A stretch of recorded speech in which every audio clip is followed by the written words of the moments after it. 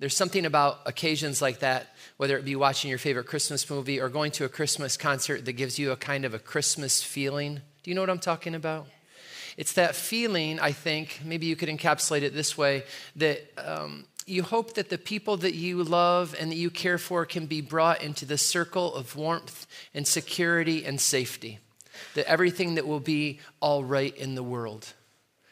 It's something like that that goes through me when it comes to Christmas. And I wonder if that feeling, that desire of having everybody close to you, everything taken care of, I wonder if it comes a little bit from an image like the one I'm going to show you. Take a look at this.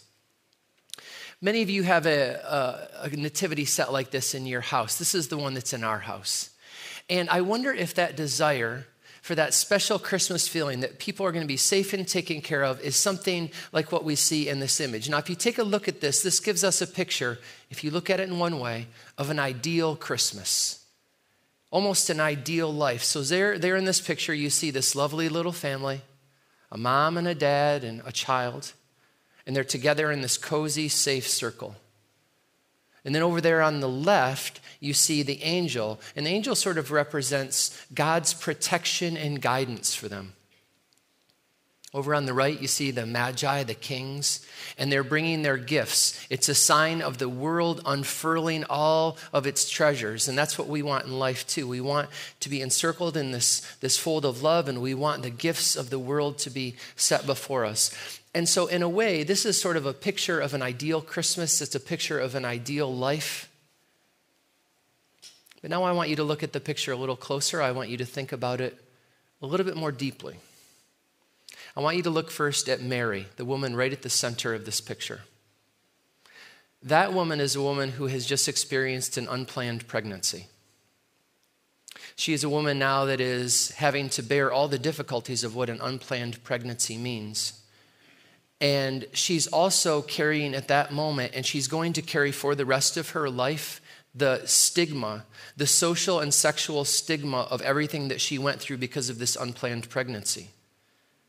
She's having to have people whisper around and ask about what happened, what really happened. And this plagued her throughout the rest of her life. Here's how I know that. Later on in the Gospels, some people come to Jesus and they say, "Who are you anyway? Wait, we know who you are. We grew up with you. You're not so great. We grew up with you. We know who you are. You're the son of Mary." And in a Hebrew setting, nobody would ever call another man a son of their mother. It was always son of their father. For them to come to him and say, "You're the son of Mary," was a way of saying, "We don't know who your dad is, and we know you don't know either." That's Mary. Now look at Joseph. That is a man who has entered into a life that he never expected that he would enter into.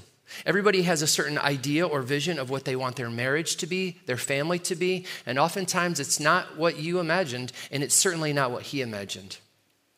Furthermore, at the moment that he enters into Bethlehem, he is a man who is not able to provide for his family as he would wish.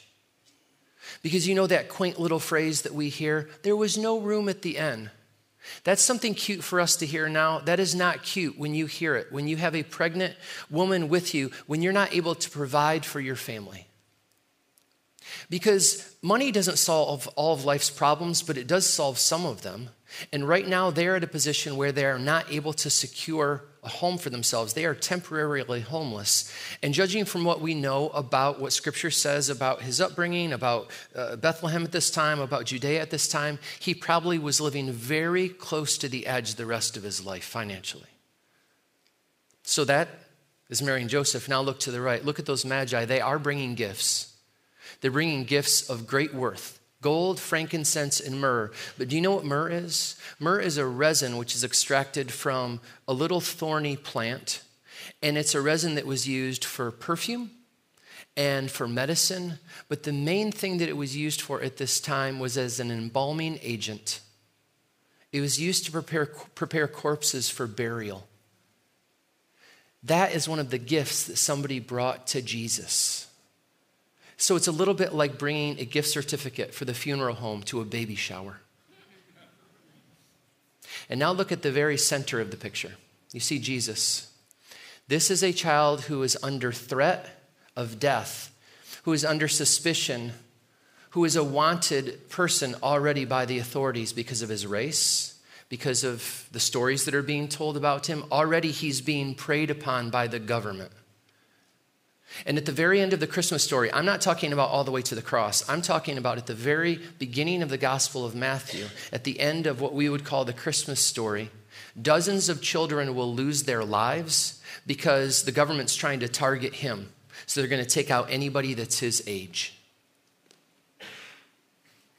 So you can look at this picture and you can say, that's a picture of an ideal Christmas. That's an ideal life. We can look at the Christian faith and say the point of the Christian faith is to have our people in a circle, everybody that we love taken care of.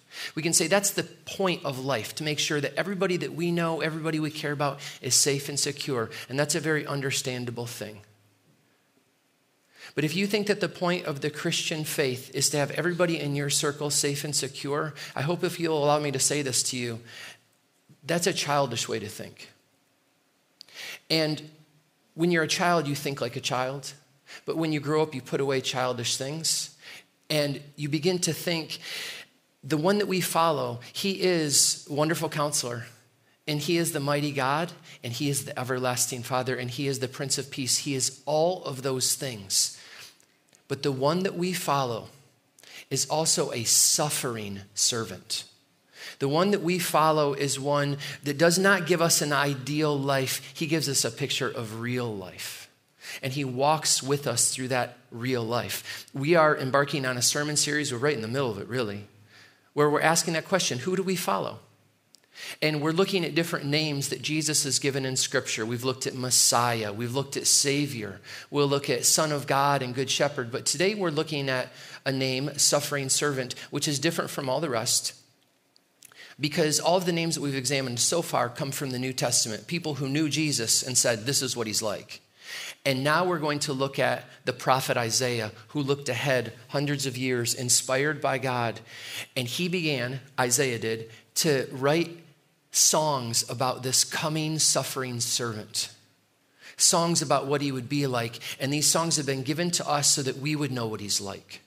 So that we can follow after him, know his heart, know what he's like, and know that we can follow in his path. So I'm going to read to you the first song that Isaiah wrote about the suffering servant. He actually wrote 4, But we're just going to look at the first. I might try to sneak the 4th one in towards the end. I'll see how I feel. I don't know. Let's look at the first one, though. This very first song comes from Isaiah 42. It's going to come up on the screen here. This is a description of the servant that God is going to send. Behold my servant whom I uphold, my chosen in whom my soul delights. I have put my spirit upon him. He will bring forth justice to the nations. He will not cry aloud or lift up his voice or make it heard in the street. A bruised reed he will not break, and a faintly burning wick he will not quench. He will faithfully bring forth justice. He will not grow faint or be discouraged till he has established justice in the earth, and the coastlands wait for his law. From this passage, I want to show us 3 things about the suffering servant. The first thing is that the suffering servant who comes to us is just. The second thing is that the suffering servant is gentle. And the third thing is that the suffering servant is bruised.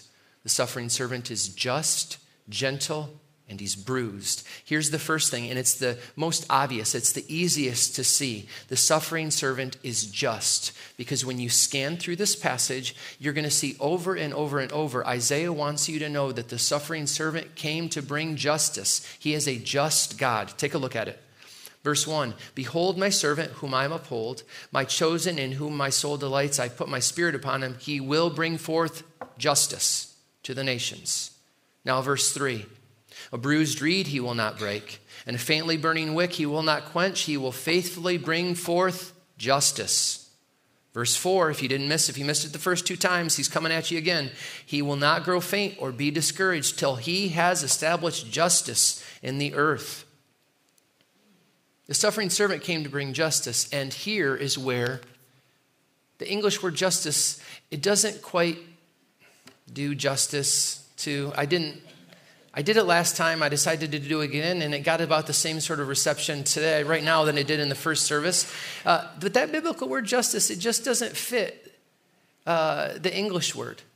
Because when we think of justice, we think of, I didn't do anything wrong. When you think about what is justice, you think about it in legal terms and you say, well, I didn't break the law. Or you might think about it in terms of the people around you and you think, well, I didn't treat them unfairly, so I guess justice was preserved. But that's not the biblical view of justice.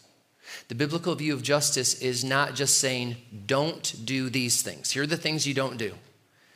The biblical view of justice is, don't do these things, but then also, there are things that you should do. There are things that God wants you to do. Another way to put it is, the biblical view of justice is not just prohibitive, it's also prescriptive. So prohibitive is, don't do it. And prescriptive is, you should do these things. They're good for you. This is what justice entails. So I want to show this to you. This also comes from the prophet Isaiah. And this is really delicious. This is sweet because here God is going to talk about how he is going to bring justice to his people. And before I show it to you, think of this. If I was to ask you, do you want God to bring justice to you? Watch this. Look at Isaiah 30. Therefore, the Lord waits to be gracious to you, and therefore he exalts himself to show mercy to you, for the Lord is a God of justice. Most of the time we think of justice, we see a judge and she's up on her big bench and she's got the robes on and she's looking at the defendant. And the defendant has taken something that's not his. But she knows something about the story. She knows the backstory. She knows he comes from a difficult background, a broken home. He's had a lot of things go wrong. And so she's weighing in her mind, should she bring justice or mercy? And within a biblical way, within the way that the suffering servant brings, those two things are not divorced from each other. They're not far away in different zip codes. They are married together, justice and mercy. And it says here that God brings justice to his people. And what that means is that God waits to be gracious to you. He's just looking for opportunities to be gracious to you. Just loves it. He loves to find ways to be gracious to you around every turn. You know how you think about different gifts that you want to get for the people that you love? You're thinking of things that they would like the best. That's what that means. Therefore, the Lord waits to be gracious to you. And therefore, he exalts himself to be merciful to you. And that's what the suffering servant came to do for each one of you. And I don't want to pass this point by without making sure as best as I can. Only God can do this, but I'm going to ask him to do it now. To let it rest on you that God has come to be gracious to you in the suffering servant. To bring about graciousness in your life, to bring about mercy into your life, to bring it about so that you realize and know down deep that God's love is for you in a special way, in a comprehensive way. Sometimes I hear people say, maybe you've heard this too, well, Jesus is okay, but I don't like the Old Testament. Too much justice. Too much judgment. God's always judging people. The Old Testament, it seems very harsh. The only people that could say that are people that have never read the Old Testament. The only people that could say that would be people who would think that this biblical view of justice is something where God's going to hammer you down. You messed up. I'm the judge, and I am going to bring justice. But my job is to tell you what the Bible says. And the Bible says here that the Lord waits to be gracious to you. That the Lord exalts himself to be merciful to you. And so that is what God has done for you, and it's what God wants to do for you, and that is his mission for you. And it says in that passage from Isaiah, and it says it in lots of other places, that God wants to bring justice all over the world, just like the oceans cover the earth. And if that's true, that brings us to our next way of thinking that our suffering servant is just, is that he not only wants to bring justice for you, wash over you like a cool fountain, like a warm embrace. He not only wants that, he wants it to grow up inside of you, a justice that you're able to share with other people. And if you might think about that, sometimes you might think, yeah, I'd like to bring justice to a few people. Yeah.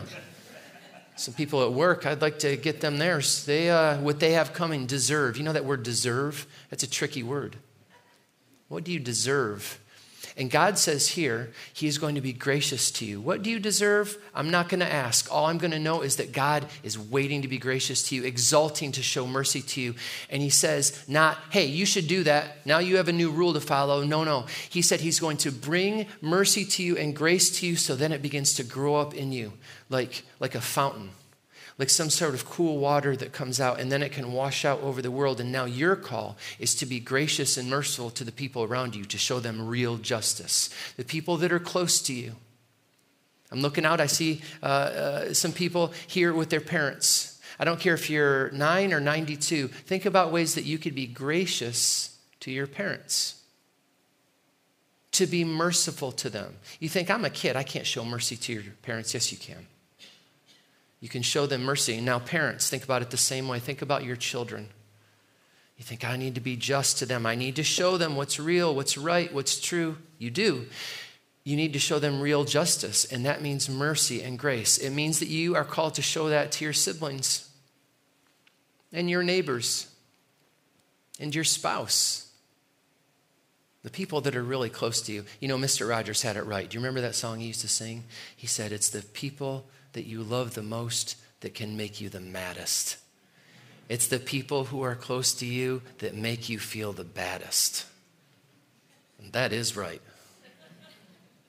But it's also a promise that God gives, that he says, I'm going to give you grace. I'm going to give you power to do what you can't do, to grow something inside of you. You know, with all those spiritual fruits from Galatians, this stony ground that's inside of you, God said, I'm going to send my spirit, I'm going to grow something up. So you don't have a new rule to follow. Galatians says those fruits of the Spirit, that's not about law. It's about freedom, to give you the freedom to begin to be gracious to the people around you, merciful to the people around you. It's going to be hard, but he's going to give you the strength to do it. But that's a little hard, right? All right, let's make it even harder. Let's make it even harder. I'm not going to make it harder. The Scripture is going to make it harder, because when you look at the passages from the Old Testament that talk about justice, it's the Hebrew word mishpat, which really means this comprehensive way of looking at justice. More often than not, when justice comes up in the Bible, it isn't talking about how you treat your friends and how you treat the people you live with and how you treat your siblings and your parents and your children. It's how you treat people who are struggling the most in life. The poor and the widow and the fatherless. I'm getting ahead of myself. I'm jumping ahead of Zechariah. Let's let him talk for a second. Look at Zechariah. He says, this is what the Lord Almighty says. Administer true justice, mishpat. Show mercy and compassion to one another. That's true justice. Do not oppress the widow or the fatherless, the immigrant or the poor. And most of you would say what I would say. Have I oppressed the poor? I didn't oppress the poor. I didn't steal from anybody. I didn't make anybody else trip and miss the mark. That isn't me. I didn't oppress them. And Zechariah says, wait. Did you administer true justice? I did. I didn't steal from anybody. No, administer true justice. Show mercy and compassion to one another. Do not oppress the widow or the fatherless or the immigrant or the poor. And the suffering servant who Isaiah predicted, he said, he's going to come into this world. And what do you think he thinks about the poor? He was born homeless in a stable. What do you think he thinks about people who are struggling? He was born to a broken family. What do you think he thinks about people who were born of suspect parentage?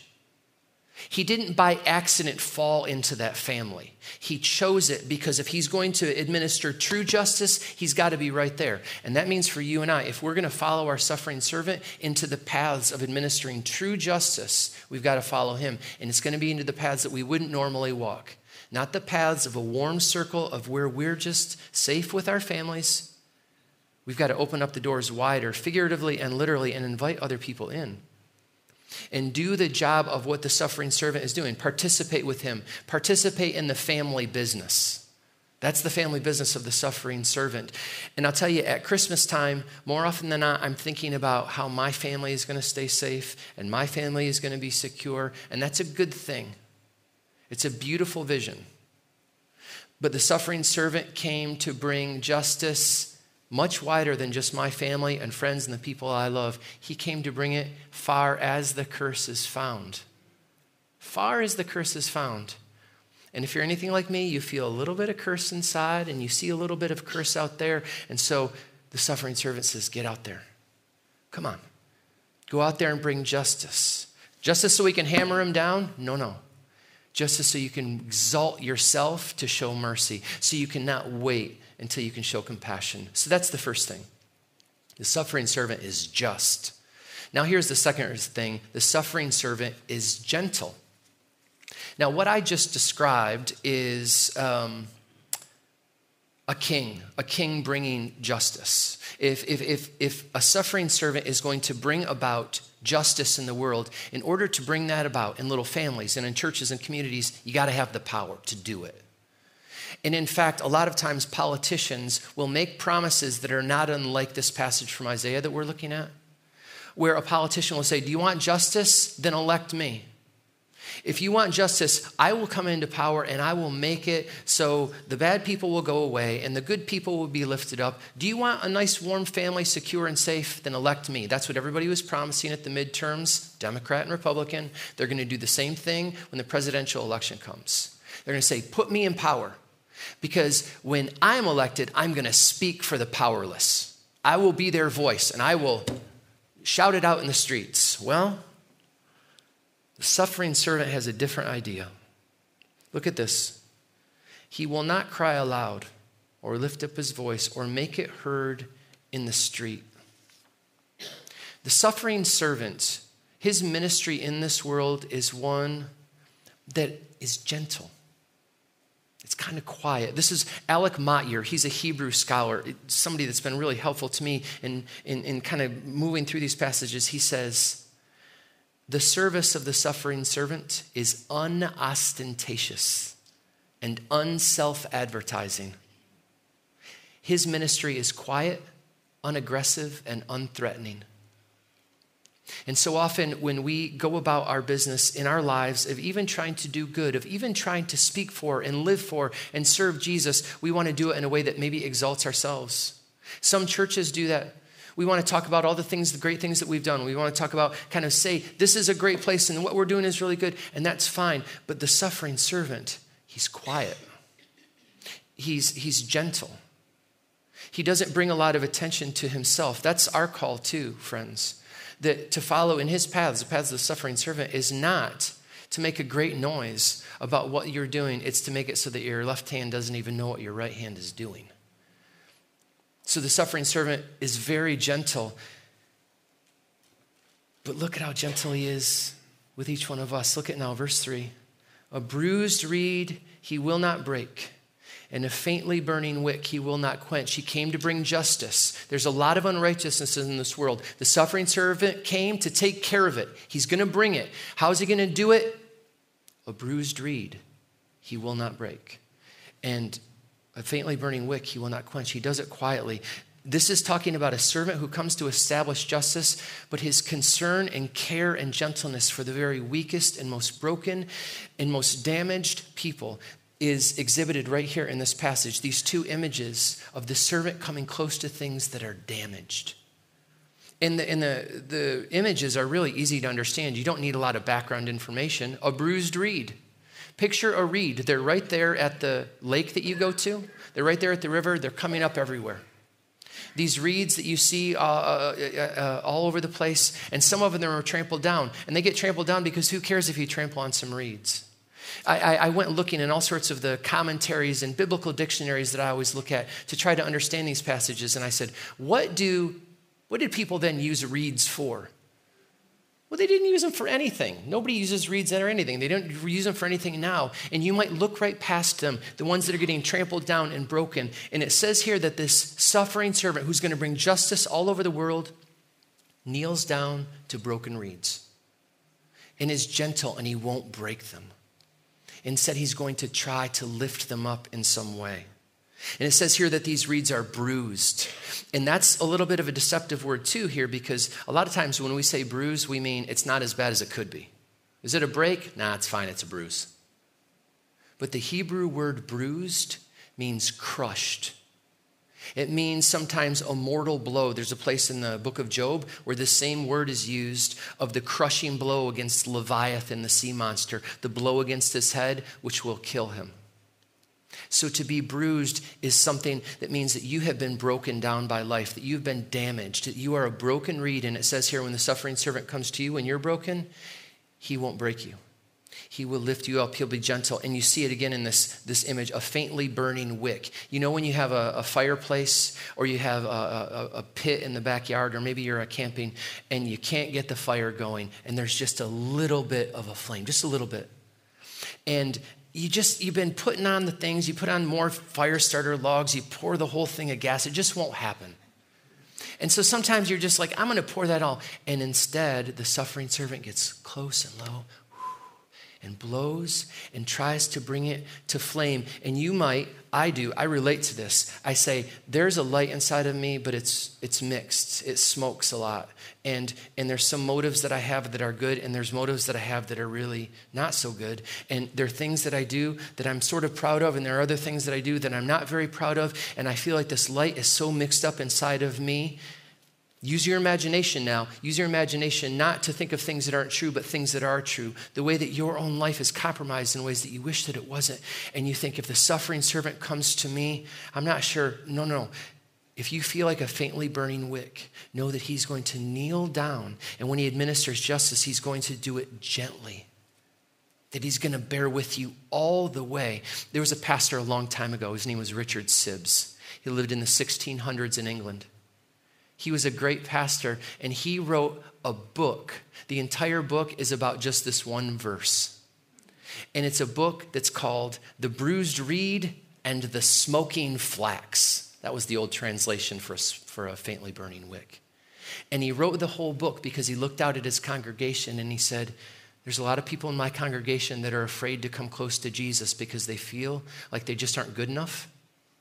And that they're too weak and they're too fragile. They're afraid that somehow Jesus wants to stamp them down, that God will reject them.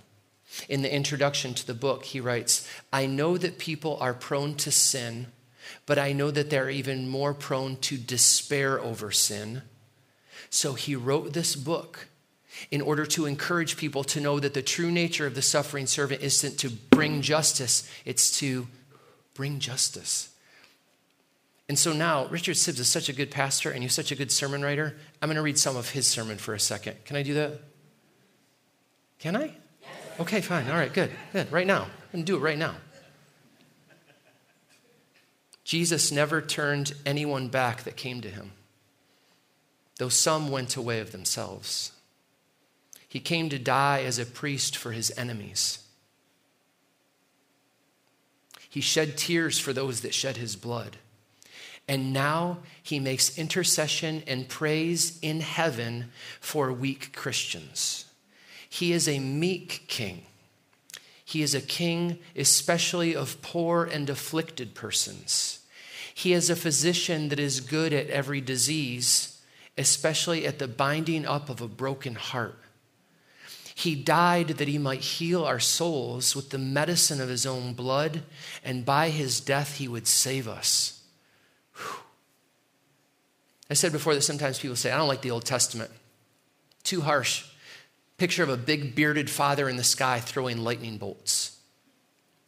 Do you believe in a God like that? I hope you don't. I hope you believe in a biblical God. I hope you believe in the God that Isaiah talks about. Look at this. But Zion said, the Lord has forsaken me. Zion is another word for God's people. God's people said, the Lord has forsaken me. Have you ever thought that? Have you ever said it? If you have, you're in good company because it's in Isaiah. Zion said, the Lord has forsaken me. My Lord has forgotten me. But the Lord says, this is the Lord speaking now, can a woman forget her nursing child? That she should have no compassion on the son of her womb? This is God talking. Even those may forget. Mothers might forget their children.